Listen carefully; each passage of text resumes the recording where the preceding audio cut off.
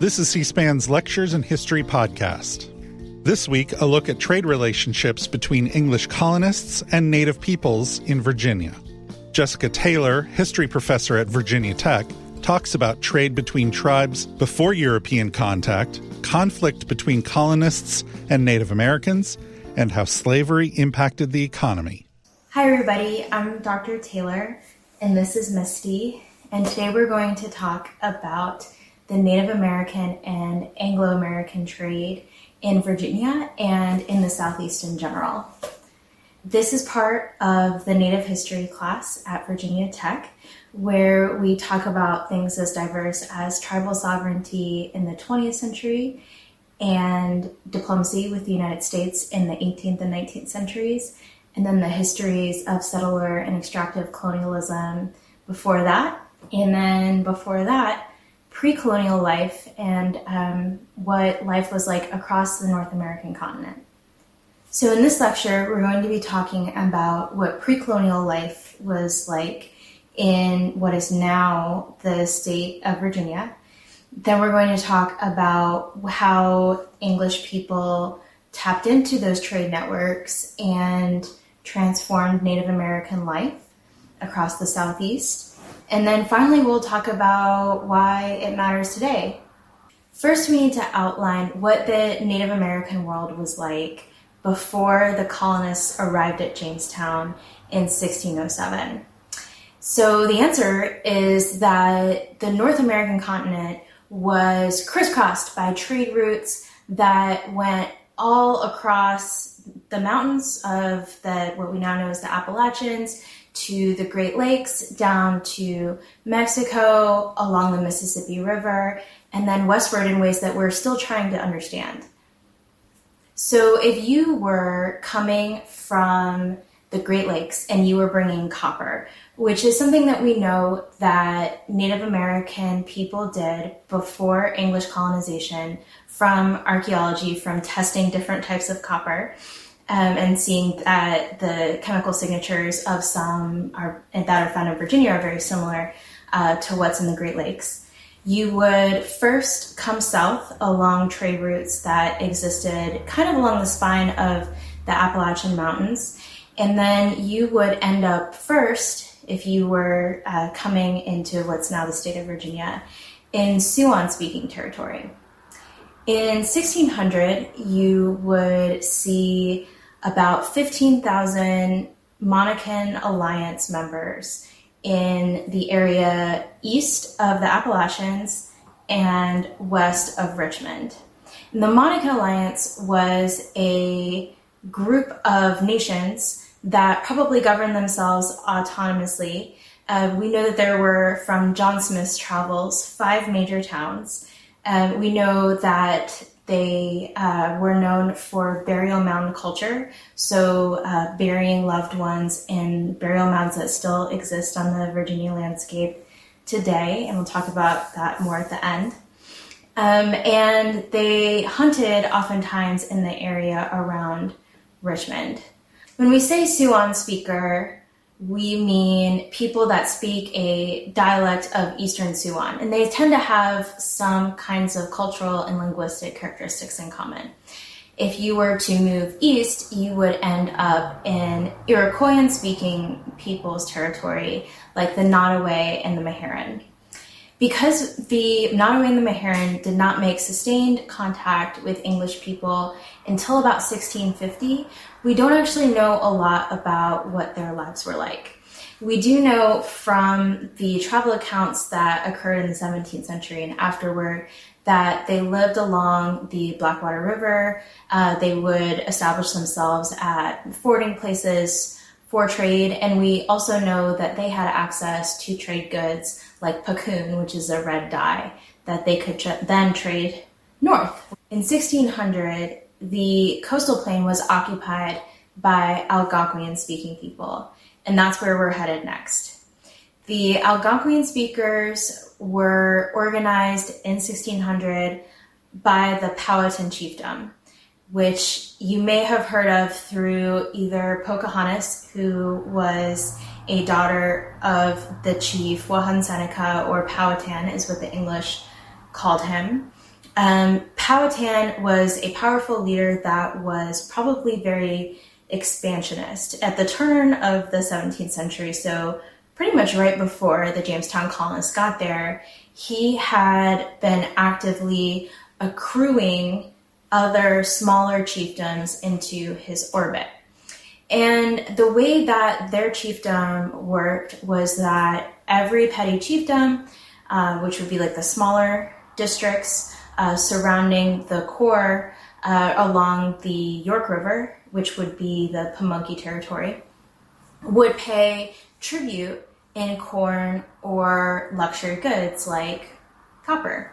So the Powhatan chiefdom was actively expanding out from their core along the York and the James River in order to both share resources, but also to protect from outsiders. So we know that the Monacans to the west and the Powhatans probably didn't get along all the time. And then there's also seasonal warfare that the Powhatans had to deal with from people to the north and northwest, like the Massawomacs and the Susquehannocks. At the turn of the 17th century, the Powhatan had around 13,000 individuals spread along 34 districts, mostly along the rivers of the coastal plain. And just like the Monacans, they traveled primarily by water. Although there were roads that probably went up and down every peninsula and then obviously over the fall line to the west, most people probably traveled by canoe. The English saw lots of canoes when they came for everyday things like trade and fishing and visiting other people. When Jamestown colonists arrived and settled on what would become later the James River, they met Powhatans as fellow mariners and fellow traders. If they were assessing the situation objectively, which they weren't, they would see that they had arrived at the fringe of a territory of a very well-connected people, and that this people was on the fringe of a very well-connected continent. So for the English, this is an extraordinary opportunity as well as an extraordinary danger, because they are at the farthest fringe of what their empire can reach. So while it might seem like for James Fort, the whole purpose is to keep people out, what archaeologists have discovered instead is evidence that James Fort and the areas around it were kind of trade hubs. So archaeologists have found Native American ceramics made by Native American women who were either trading the vessels with food inside of them for Englishmen in order for them to eat, or actually cooking inside of James Fort. So this kind of provides the context for how Native American women, like Pocahontas and Native American children, got to know the settlers that came into James Fort was through the trade in foodstuffs and what the English would call petty truck, which would be things like copper kettles, which is a recognizable material for the Powhatans. The Powhatans formed alliances through traded goods and gifted goods. Wahun Seneca himself, for example, was seen with a white dog that was gifted to him by the English, eating dinner with it. Even later into a few years of working with the English, he poured wine for a diplomatic discussion that he had received from Sir Christopher Newport a few years earlier as a gift. So he understands that gifted goods are part of the ways that people form friendship. And the English also recognize that. The problem was, though, that the English began to flood the market of these luxury goods like copper. And part of how Wahun Seneca had kept power was by figuring out and controlling who got what goods when. with the English kind of sailing around and saying, here's this copper, here's this petty truck, it's harder to control who gets what kinds of goods and therefore what kind of wealth and power. And so that's part of the reason that, and obviously the English are expanding beyond James Fort in ways that are problematic for the Powhatans, that they start to sour in their relationships with the English. There are three major conflicts between the English and the Powhatans. The first occurs in 1609, just 2 years after the English arrive, when they start to get pushy with food at a time when food is relatively scarce. So there's a rift in that trading relationship. The second occurs after Wahun Seneca dies, and this is when his brother Opechancanough has taken power and decides that the English have overstepped their boundaries. So in 1622, he plans a coordinated attack across the major new settlements that have spread outward from James Fort, and over the course of a day, demolishes 350 people and their settlements, which is about a quarter of the population of the entire colony of Virginia in a day. So that shows you, first of all, how much control and surveillance the Powhatan have over the landscape. But the second thing is that it also diminishes the English's ability to tap into the resources of the environment. One of the things that they do during the attack, for example, is throw all of their equipment for ironworks that they had been building into the river near what is now Richmond. So they literally beat back the amount of space that the English have been trying to take up beyond James Fort.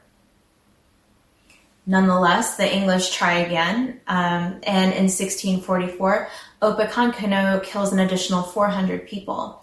But by then, the English population had grown quite a bit, and in 1646, the Powhatan were ultimately defeated. Opechancanough is killed in the conflict, and his successor signs a treaty that says that the Virginia Indians, who are still part of the chiefdom, become tributary. The tributary relationship just means that the Native Americans that report to the Powhatan chiefdom are now vassals of the English king, and the English king is sovereign over the land that he has claimed.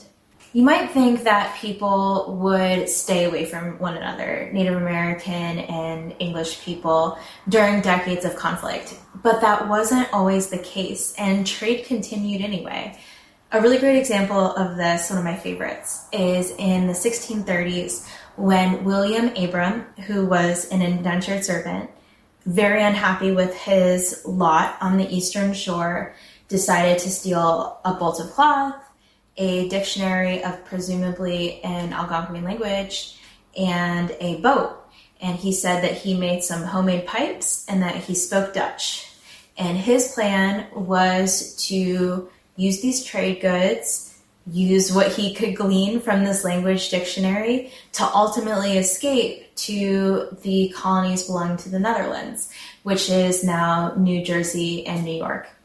Obviously, he was caught, otherwise we wouldn't know about it, but it still shows us that people think within their realm is the Native American trade, even though he's just an indentured servant. He feels that trade with Native Americans, probably specifically Algonquians, can better his lot. By the 1650s, the English are moving northwest into what's now the Northern Neck and Northern Virginia in pursuit of arable land, which is obviously occupied by Native people. And then they're also moving southwest along the kind of North Carolina-Virginia border as we'd know it today in pursuit of the fur trade. we're very used to thinking about the fur trade in terms of things like beaver and fox. But in the Southeast specifically, this is a skin trade in deer skins. Not that they would turn away beaver and fox and other kinds of richer pelts, obviously, but deer skin was in demand for a variety of reasons in Europe, among them vellum or paper, which we now get from trees. In order for the English to move west, they need a lot of help. They need help understanding other people, non-English people. They need help with diplomacy. They need help just knowing where to go and how to navigate an entirely new environment.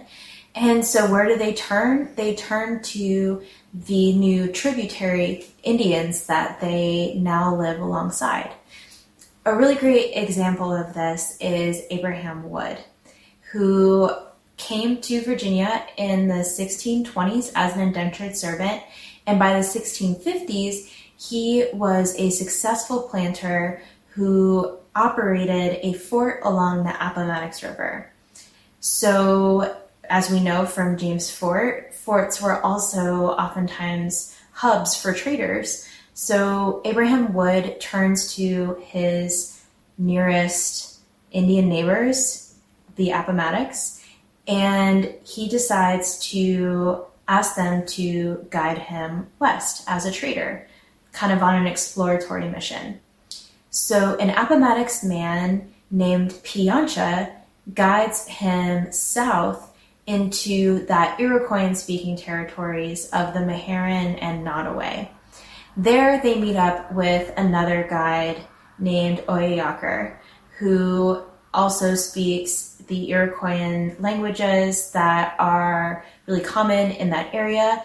And together, Piancha and Ohiaker guide Abraham Wood along the Appomattox River down to the Blackwater River, and then finally to the Roanoke River, which is really nearby where we are now in Blacksburg, Virginia. Although we didn't make it this far west, obviously.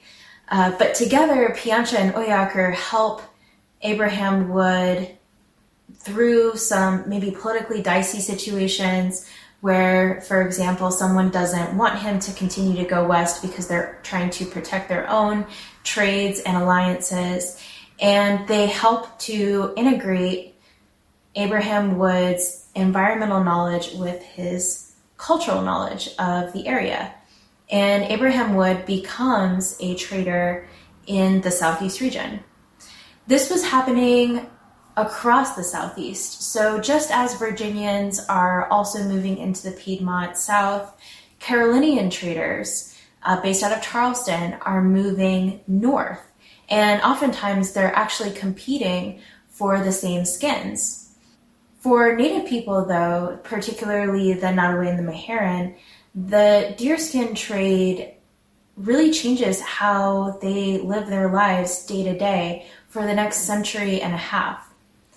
For Native women, for example, they spend a lot more time working deer skins and processing them for the trade rather than doing the more established subsistence practices that they would do day to day.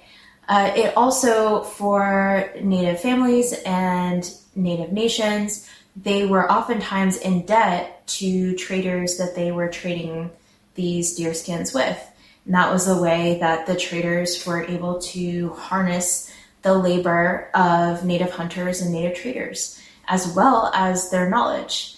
But it's important to note that English people could not have made it even 50, 60, 70 miles southwest or northwest of where they started without Native help. The last trade we want to talk about today is the Indian slave trade, which brings together a lot of these different elements that we've already talked about. The first is these extensive trade networks that have existed for generations and generations before English colonization. So those exact trade networks, once Europeans tap into them and create a demand for labor, make people accessible, make them vulnerable, make it so that they can move from one place to the next, from colony to colony, relatively quickly. The second thing is the demand for Indian land. It's a lot easier to claim Indian land if you enslave the people on that land and remove them, either outright or over time. And then finally, we have English traders' demands for profit. So that's Virginian and Carolinian traders moving into the Piedmont and even west of that in order to enslave people, or getting Native people to enslave other Native people. In our case, we're really only going to talk about Virginia because that's how we started this. But it's important to note that around 50,000 people across the Southeast, and that's just an estimate, had been captured, enslaved, and trafficked since the second half of the 17th century onward. And a lot of those people ended up on slave ships and ended up in the West Indies, where they ultimately worked on sugar plantations. A really great example of how people were trafficked comes from a man named Lamb Hattie, who arrived on a Virginia plantation in what's now northern Virginia along the Rappahannock River in 1706. Lamb Hattie was taken captive along Mobile Bay in probably what's now modern-day Alabama or the Panhandle of Florida. He was probably only there around 1704-ish, escaping raids that had been happening deep inside of what's now Florida near the Spanish missions. So he was part of a group of people that had escaped that violence. There was a Creek raid on his town.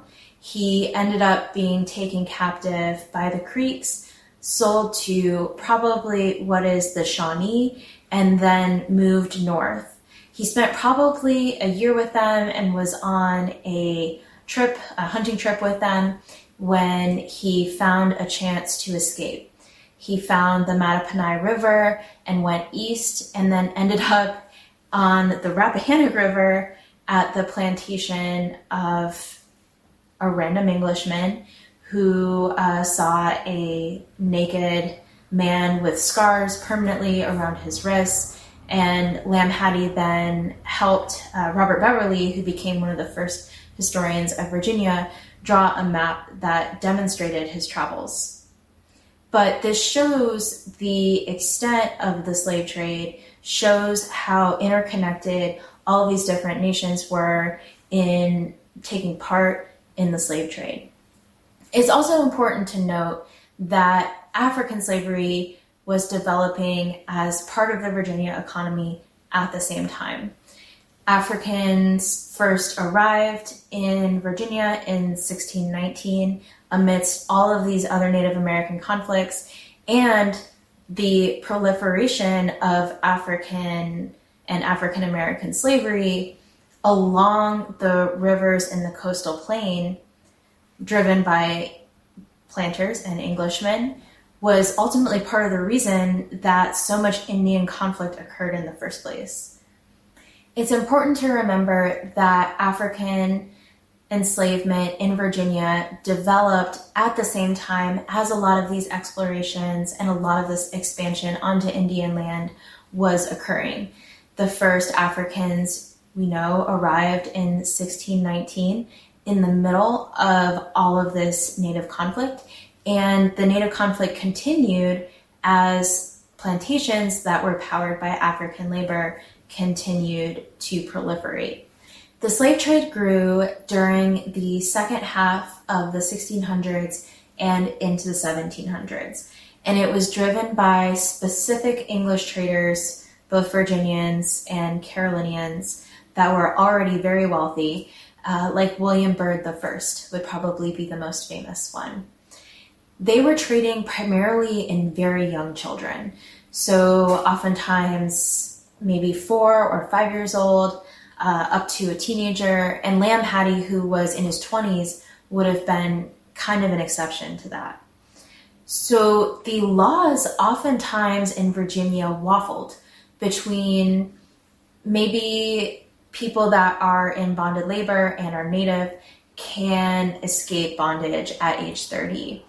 Or maybe they'll be slaves for the rest of their lives.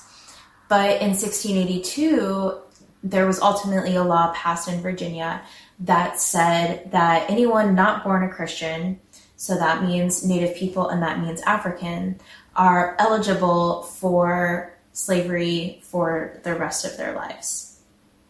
And it's likely that even if the law waffled back and forth, most people were held in perpetual bondage. And honestly, maybe probably wouldn't reach the age of 30 or 24 anyway. Even if a particular English planter never took part in the Indian slave trade, never held bonded Indian labor, they still benefited from the Indian slave trade. And one key way that they did that was through the displacement of Indian people that were then enslaved. A perfect example of this is the Nanzaticos. The Nanzaticos got into trouble with the Virginian government after the supposed murder of a nearby planter. 5 adults were hanged for the murder of that planter, all belonging to the Nanzatico Nation. And then the adults were rounded up and sold probably to Antigua. And the children were bonded out to individual planters until they reached adulthood in order to be raised up as Christians. And those children could be as young as 1 year old. So over the murder of a single planter, the entire Nanzatico Indian Nation was destroyed in one single court case. And it was destroyed and their claims to land dissolved using the mechanism of Indian slavery. It's also worth noting that just like Africans and African Americans over the course of the 17th and 18th centuries, Native people inside of bonded systems of labor, whether that's indentured servitude or permanent lifelong slavery, resisted enslavement and oppression spectacularly. Oftentimes they were among the most successful runaways, oftentimes running beyond the boundaries of the colony altogether using the networks that they already had. They might maintain ties to family if that family was nearby, ties to nearby leaders of Native American groups, and they also fought against enslavement inside of the court system and through the legal system, oftentimes in battles that took years. It's also important to remember that Native people inside of these bonded systems of labor, whether that's enslavement or indentured servitude or some kind of scary nebulous in between, maintained ties to family if they could. They oftentimes were spectacular runaways, oftentimes succeeding in leaving the colony using the networks that they had already had and maintained. They also fought enslavement and other coercive forms of labor inside of the legal system, oftentimes taking part in battles that took literal years in order to escape enslavement. For Native people and Africans and African Americans, and for indentured white servants like William Abram, trade networks also meant an additional resource when it comes to resistance. So overall, the big point that I want you to take away from this is that trade networks contour life for Native Americans before and after colonization at Jamestown. And that colonization is also contoured by those trade networks. When Englishmen land at Jamestown and decide to take goods north or west or south into Native territories, what they're doing is contoured by Native guides, by the politics that already exist in those places. That also means that the plantations that populated the coastal plain, that perpetuated slavery of both Native Americans and African Americans, was also contoured by Indian places.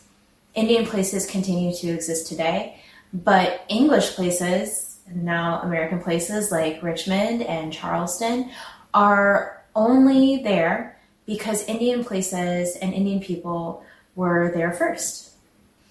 Inside of the boundaries of the Commonwealth of Virginia today are 11 state-recognized tribes, and of those, 7 are federally recognized Indian nations.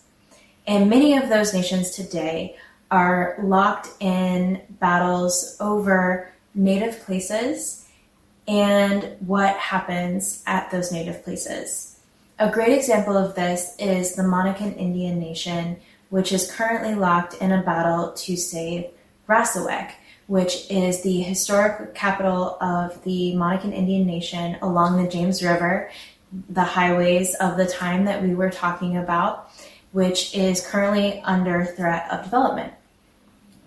Another really great example is the Rappahannock Indian tribe's attempts to save land along the Rappahannock River, both for environmental reasons from development and for education of future generations. So these initial trade networks and these initial connections to both the places and to the networks that connect Native people to each other are still contested to this day. So let's talk about Lam Hattie. What did you guys think of Lam Hattie and his journey? What was interesting or surprising about that to you? I kind of thought, like, when you said he arrived at that random Englishman's plantation, I thought like he was gonna become enslaved again, and not help someone like make that map. I think it was like Robert Beverly. I had a feeling that he was gonna like become enslaved by someone else. You know, I actually don't know what happened to Lam Hattie, so it could be that he became enslaved after that. Well, why did Robert Beverly think that Lam Hattie was so interesting? Like, why write down his story?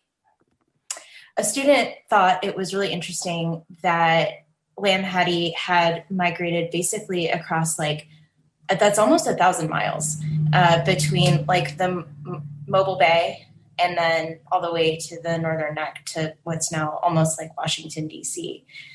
So that is extraordinary. It's very it's almost its own travel account, like John Smith, who traveled all over the world. But this is the interior. So what is Robert Beverly interested in maybe politically? Like, what can he and other planters in Virginia get out of this account? So this helps with understanding the geographical area. Beverly probably didn't know the region as well, but then Lam Hattie had to go through it, and so he did pick up the information that Beverly wouldn't have had. And so in this time when there's a gun slave cycle and a lot of enmity and alliances, understanding the geography would be important for Beverly and for the people who would side with him. So for him to get Lam Hattie's account, that would be important for getting a leg up politically. For most people in the English colonies, they don't actually know a lot beyond what's now Richmond. And that's a really big piece of the story is like we tend to think about English colonization as like going at least all the way actually literally to Blacksburg, which is where Virginia Tech is, because the line to Cookout, you guys know that crazy line through Cookout? So that's actually the proclamation line of 1763 that says like this is the end of English colonization, runs through the Cookout on Main Street. But that's actually 100 years after, 60 years after Lam Hattie. So this is actually just like a tiny country clinging to the coast of a huge continent.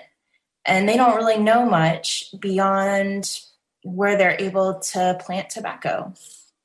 And there's some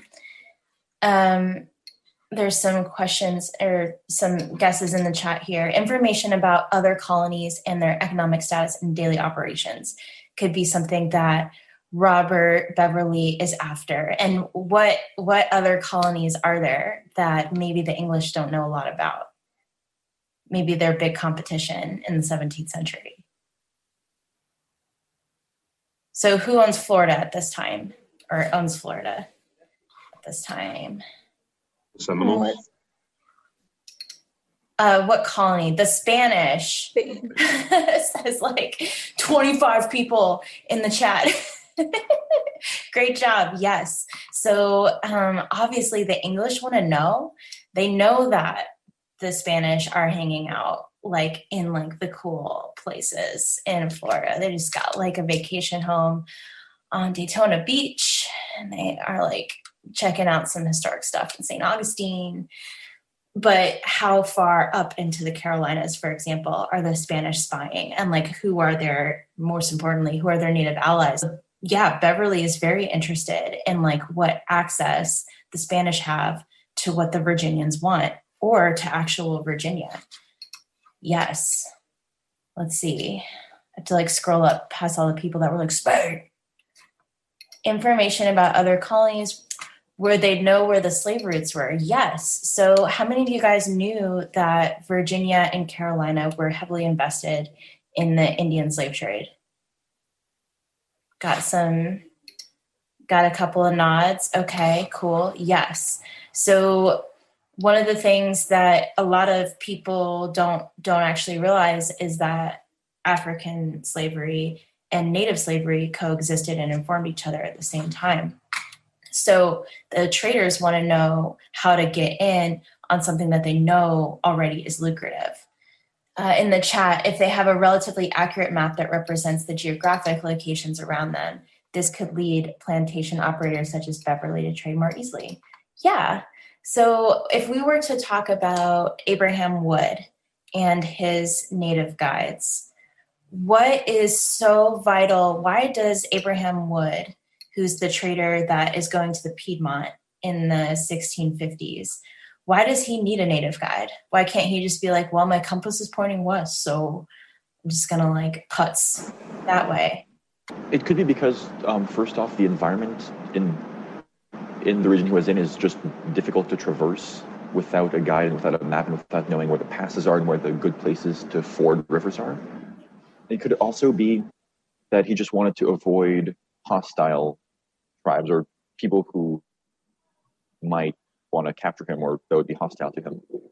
The biggest things I recall reading about was the copper trade and stuff, like the quote unquote luxury goods that chieftains would use.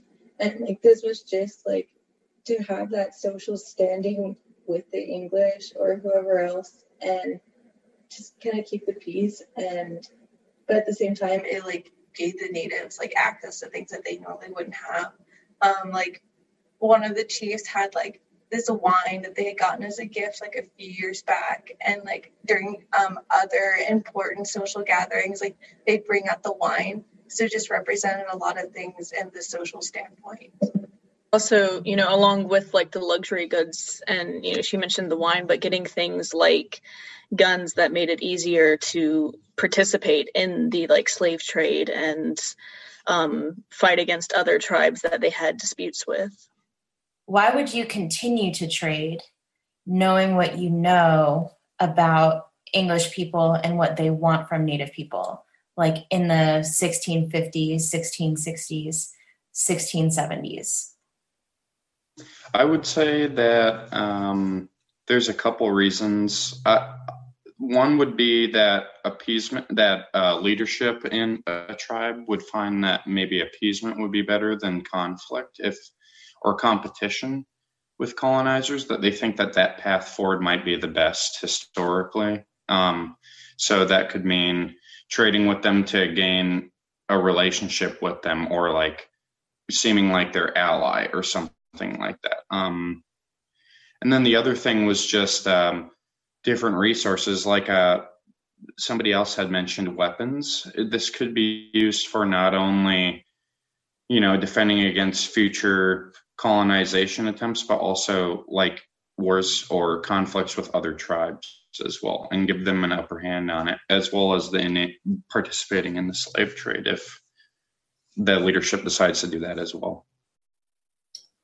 That was such an interesting term to use, appeasement, like from the 20th century and World War II. That's super interesting. And also in the chat here, just to emphasize the trade goods and the weapons specifically. So we were talking about the slave trade and guns. Some Native people became dependent on the goods they received from European settlers, is what one student put in the chat. Why are Native people dependent on guns? In the chat, the traded items became necessities rather than wants. It got to the point where they had no choice but to trade. So things don't just become like necessities. Like I love this phone, and I have decided it became a necessity. But if I like threw it into the gross ditch outside my house and it like died, I would still be alive, right? So like necessity. So we have longer range over bows and arrows. It gave them significant advantage in wars. Guns gave them ability to stand up to colonizers. In the event of armed conflict with other tribes, firearms provide a stronger advantage. I guess those who want to use them primarily in the slave market have weapons, so it's a necessity because they're already there. I don't know if that makes sense, but... No, it does, and I think that people in the chat can help out too. So they can't manufacture their own guns, and those goods are key items for trade, and give other people an advantage. Guns used to enslave other tribes. Okay, so that's key here. So a couple of folks put in here like, oh, in case there's conflict with other Native groups. And there has obviously always been conflict between particular Native nations, but what is causing conflict during colonization? One of the big things was the slave trade. So there'd be some tribes that had created their like economy off of participating in the slave trade, and they would go after other tribes that were either smaller and maybe had less guns, or just had no guns and therefore could not really fight against it. That's really key to what happened with Lamhattie, and you all also learned about the Yamasee Wars in the Westos. If we're talking about people like the Nanzaticos, what happened with the Nanzaticos? Do you all remember? Oh, here's a comment. They could also be dangerous to own, like in the case of the Nanzaticos, they could be used to pin a murder against a nation and then destroy it, dissolving their claims to land, allowing for more English expansion. Okay, that student just covered what happened with the Nanzaticos. How does what happened with the Nanzaticos represent the kind of slavery that's happening in Virginia? Why is the case with the Nanzaticos so weird or interesting to us? I think the significance of all of this is just that it's more dangerous in its own, just because it all leads towards more land cession. And in turn, that kind of is more dangerous to like tribal sovereignty versus like being a physical person. It kind of destroys like the culture as a whole. So if the land cessions make it so that people are pushed off of the land, what does that do to cultural survival? One at the in the chat hinted at this, but essentially with children, you can teach them like the cultural values that you want them to have. And while some children might still remember what they had before then, by Christianizing them, they're raising them to be more friendly to colonizers. Some practices of culture are tied to the land and our natural resources, so that altogether pushes them away from that practice entirely and essentially erases that traditional history.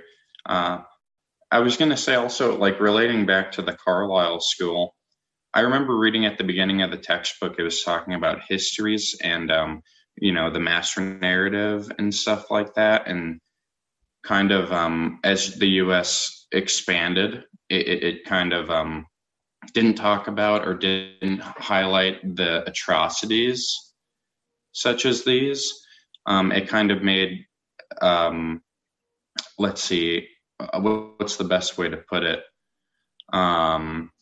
It kind of just made the values of liberty and the U.S. Constitution, Declaration of Independence more prevalent over that they were actually committing, like, a policy of genocide or something like that. So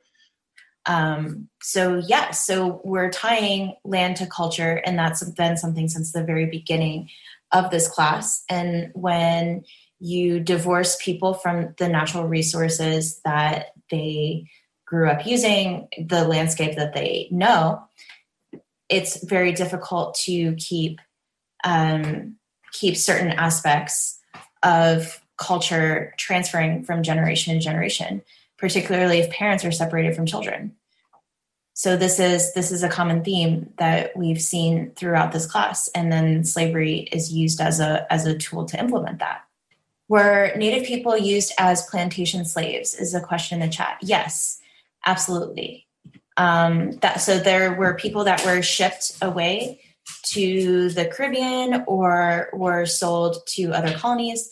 But a lot of people ended up being used as either indentured servants or something in between slavery and indentured servants, or as enslaved laborers. And the wills from the lecture kind of demonstrate that people died with enslaved children in their property list. One thing that happens throughout class is that when Native people in the South are displaced, plantation slavery is allowed to grow. And then with the profits from that, very wealthy planters, who are the people that primarily own most of enslaved Africans, are then importing people from the Royal African Company.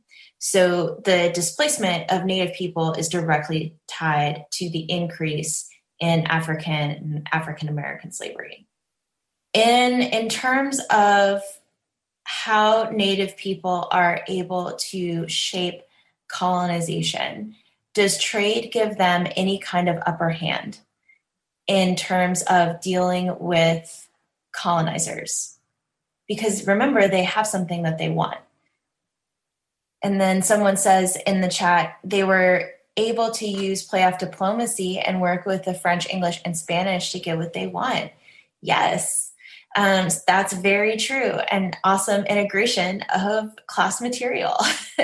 So that's very true that these trade networks ran through the claims of multiple colonies. So that gives you a little bit of knowledge about everybody. And remember also here that knowledge is super key. So what are some of the things that Native people know about that the English colonizers in Virginia don't know about? Just about anything about the Chesapeake or west of the Chesapeake. Like detailed maps of the land is one, but also what resources are dominant in the area.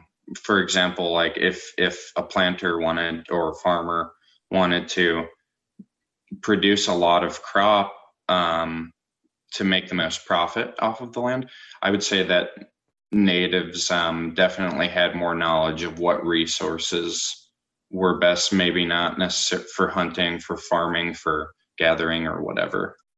So that was like one commercial benefit anyway. The chat is popping. And we see the fur trade here that people in those areas and their connections? Yes. So understanding who is allied with who is very important. They know the land and could act as translators. They know the terrain. So that's really important because obviously for folks who are trying to navigate language, like the English are, once you're out into west of where you're from, it's very difficult to see like where you go next other than to follow the river until you can't anymore. Resources like what can be grown or if there is a source of arable land. Also potential land borders and political can help with political outings. So like diplomacy. Okay, yeah, definitely. Native knowledge is really key to helping English people expand what they consider to be their territory. They can't do this without Native people at any point. The resources that Native people provide in terms of knowledge, but also in terms of forced labor, are contouring colonization. And that's really the big key point here. Would not trading with them even impact the end result? Ooh, that's a good question. What do you all think? If Johann Seneca chose not to trade with the English, would that have impacted English colonization? You think there would have been a decimation if the colonizers didn't get what they wanted from trade? Because the English would have been mad and decided to take things rather than trade? Would different trade relations have formed with other nations?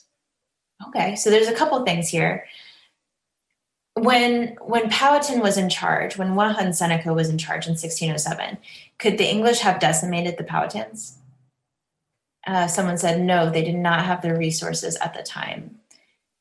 That's exactly right. They don't have the manpower and they don't have the knowledge of the place. And this is, Johann Seneca even said that. He literally said to John Smith, all I have to do is go into the woods where you can't find me. And John Smith said, oh, okay, you're probably right.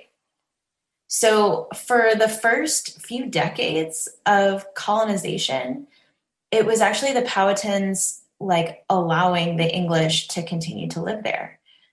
Exactly because they wanted some things that the English had and they wanted to trade.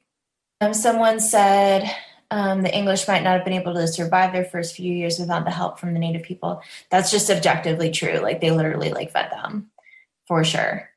So good job there. The tribes that didn't trade had a disadvantage compared to other tribes that did trade. So we see this with, for example, the Monacans at the very beginning. That we know that the Monacans were later involved in the fur trade, but for a while they said, I'm not interested in getting to know you. If you come near me, I'm just going to like walk away. So is that a good strategy? For some tribes that did work out, like with the Seminoles for a while and the Maroons. But I think with a lot of the tribes that lived in areas that had that very good arable land, the British weren't going to like say, oh, we'll leave you alone for now because it's somewhere we're not interested in. They were interested in it, so they specifically were targeting people on that land. Yeah. Yes. So the land is really key here. The fight over land is really integral to understanding trade networks and Indian slavery. Absolutely. And then someone says in the chat, the British rule made more attempts to allow Native American autonomy and sovereignty than the subsequent United States. So it may have only delayed the inevitable. So the idea being that I think no matter what's happening is going to happen anyway. Do we like that idea? I don't necessarily agree with that idea because if English settlers would have died because they didn't have help, there's really no telling if the United States would have even been a country. That's how I look at it anyway. Yeah. One thing that we try to emphasize in this class, and in every class, but in this class it's really hard, is that there is no inevitability and people kind of make choices. So like the British allowing autonomy and sovereignty, like they do that with like allowing, sovereignty as in like respecting the sovereignty of other nations. Like they do that in some cases. And then in some cases they enslave an entire nation and sell them to Antigua. And it's sort of dependent on the time period and the people involved and like the strategies that they come up with. So that's a great thinker that this person put in the chat. I think what another student just said about they want the land, they'll target the land. It goes back to like native knowledge of the land. So if the colonizers can obtain native knowledge, they can exploit it, and then that can also help them develop strategies. Yeah. Yes, absolutely. So even just knowing where Native people are farming, it's like, cool, I'm gonna start right there because it's already cleared and clearly it's working. But also like Native knowledge of trade networks, absolutely. 100%. How does Indian networks of trade and Indian slavery affect life for Native people today? So this happened 400 years ago, but Native people still live in Virginia and are actively involved in Commonwealth politics and federal politics. How do we see what happened in the 17th century affecting politics now? Racial stereotypes created at the time still are seen today. Yeah, so the one of the big ones that comes up that directly allies with what happened to the Nanzaticos is that like Native people don't have the same kind of claims to land that English people do, or that they're not using the land appropriately. Legal battles over land, yes, in Virginia, that's the case, especially with important cultural sites. Land back movement and reparations. Ooh, yes. What a great example. And generational trauma. Native people today are trying hard to recover from the past, but the US government is not making it easy. Yeah, so that relates to a lot of our other readings about the 19th and 20th centuries, for sure. Native jurisdiction has limits, and we see this unfold in Louise Erdrich's The Roundhouse. This can be seen in The Roundhouse, where the federal government makes it really hard to get basic justice. And we are still denying Native people the right to make legal decisions on their own land. Okay. Yeah. So the big thing to remember is that all of the areas that we're talking about were not just like Native land and in terms of farming, but also like Native networks and connections to one another. So the political landscape was Native as well. And back in the chat, even though Native tribes are recognized, what Natives find is important is not seen as important to the US. This goes along with not having the ability to make decisions over land and people. Yeah, do we have specific examples of that? Ooh, someone put in the chat like the North Dakota pipeline and not respecting Native land. Like trade routes are so limited now that it affects Native culture. Native culture was very heavily dependent on trade between Native Americans in the 1600s, and since there is an absence of trade routes now, that Native culture is being affected negatively. It's worth noting that a lot of the roads that you guys take to get to Blacksburg or to get to Northern Virginia or Washington, D.C., were at one point Native roads. And that's what's super interesting about how colonization works, is it's not a totally new landscape ever. History is always deposited in layers. And what looks very modern to us is actually predates colonization in some cases. Awesome. And then someone put in there about the pipeline, how the pipeline is barely talked about in the news perfectly describes the invisibility that natives go through and how they find it very difficult to make their voices heard. Yes, definitely. Great job. Someone put, we always talk about how Native people have been erased from history with the master narrative, nice use of calls, but it's important to recognize that they are still being erased through the continual loss of land or issues like the pipeline, which is like a respective Native sovereignty, right? All right. Yeah, sorry. So we've talked about their own land a lot, which is a funny term because it's, okay, who's decided what their land is? It's the colonizers or the federal government. And so that's just interesting because that's as fickle as the one who's in control, who has the power to say what that means. Like earlier, we were talking about how in the name of Christianity, a whole tribe was sold to be culturally appropriated or assimilated.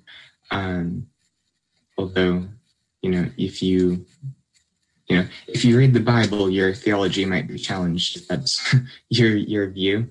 And when we say their own land, and just how quickly you can switch turn the tables on that whenever it's convenient. It's as fickle as human rights, and I think those do go hand in hand pretty well here. So right now we would say that human rights are based on what? Based on a UN resolution, because a few powerful states got together and decided this is what humans should deserve, because that's just as fickle as a federal government saying, like, this is your land and this is what you can't do in it. When historians talk about maps and things like that, we always look at them as not literal. Like, they're always someone saying, like, this is what I would like to have. Like, it's more of a wish list. And even in this class, we use the language of human rights and civil rights and things like that Native people might not use all the time. But it's hard to extricate the way we use language as university students and professors from the ways that people in power use them, because we find them legitimate. And that's a big part of this, is that what is legitimate is always changing based on who's in power. So your point is very well taken, that especially when we're looking at sources like Robert Beverly and Lamb Hattie, who knows what Lamb Hattie actually said versus what Robert Beverly found important to write down. And that's in those little moments is how history is made. Lectures in History is a weekly podcast taking you to the classrooms of some of the country's leading universities. Thanks for listening. You might also be interested in another C-SPAN podcast, Booknotes Plus. Just like our long-running Booknotes program, Brian Lamb has wide-ranging conversations with authors and historians. The 30-minute podcast is available every Tuesday. Find it and follow wherever you get your podcasts.